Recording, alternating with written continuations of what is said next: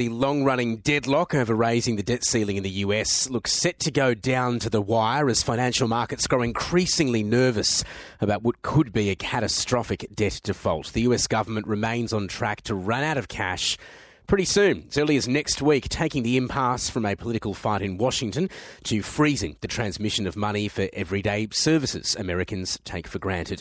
I'm joined this morning by the ABC senior business correspondent, Peter Ryan. Peter, good morning to you. In simple terms, because often it's hard to get your head around this sort of stuff, how do we get to this point and what happens if we do reach that deadline, the US government stops paying its bills? Well, Tom, good morning. Put simply, imagine you had a credit card and you wanted to get a higher limit to pay for, daily necessities or maybe a holiday or buy a new car, but you go to the bank and they say, no, we're not going to give you any more money. You need to change your lifestyle and you need to rein in spending. Well, this is exactly or similarly to what's happening on Capitol Hill at the moment, where Republicans are blocking moves to raise the US debt ceiling above the current $31.4 trillion US dollars, and Republicans want Democrats to cut spending in return for that higher debt limit, something the US President Joe Biden is resisting. Now, while both sides in this battle say they won't allow a debt default to occur, the chances are rising by the looks. In a study from the Bipartisan Policy Center in Washington, which is a think tank, reckons US Treasury coffers could run dry next week on June the 1st, when daily tax receipts of $21 billion US dollars simply aren't enough to cover the spending of the US government, and those obligations are $101 billion US dollars a day. So that's quite a big shortfall, which is why there are so many concerns. So let's look at a scenario here. If the US government can't pay its bills, who gets affected? Who doesn't get paid? Well, pretty much, Tom, anyone expecting to get a cheque or a payment from the US government.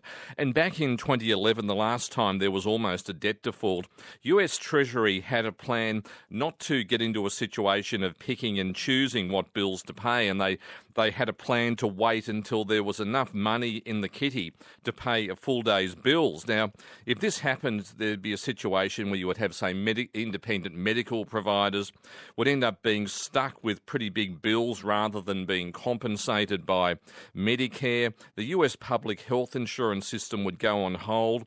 Military personnel wouldn't get their paychecks.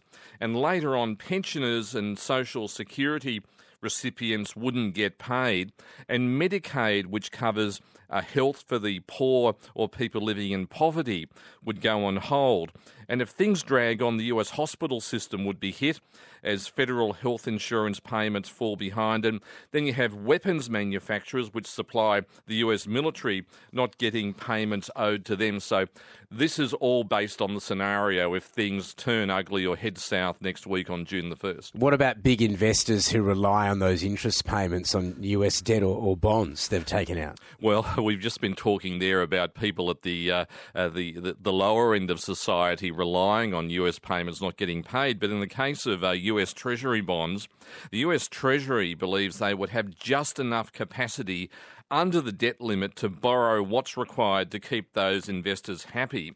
And this is for interest payments on US Treasury bonds, which are seen to be the safest investment in the world because of normally reliable interest payments. But if this strings out until June the 15th, when there's a major interest payment, investors would be getting very nervous if that interest payment was missed, and there would be catastrophic consequences. Financial markets would probably go into freefall because of the uncertainty, and the likelihood of a recession in the United States would become a near certainty. Okay, Peter, thank you very much for joining us. Peter Ryan there in the studio, the ABC senior business correspondent.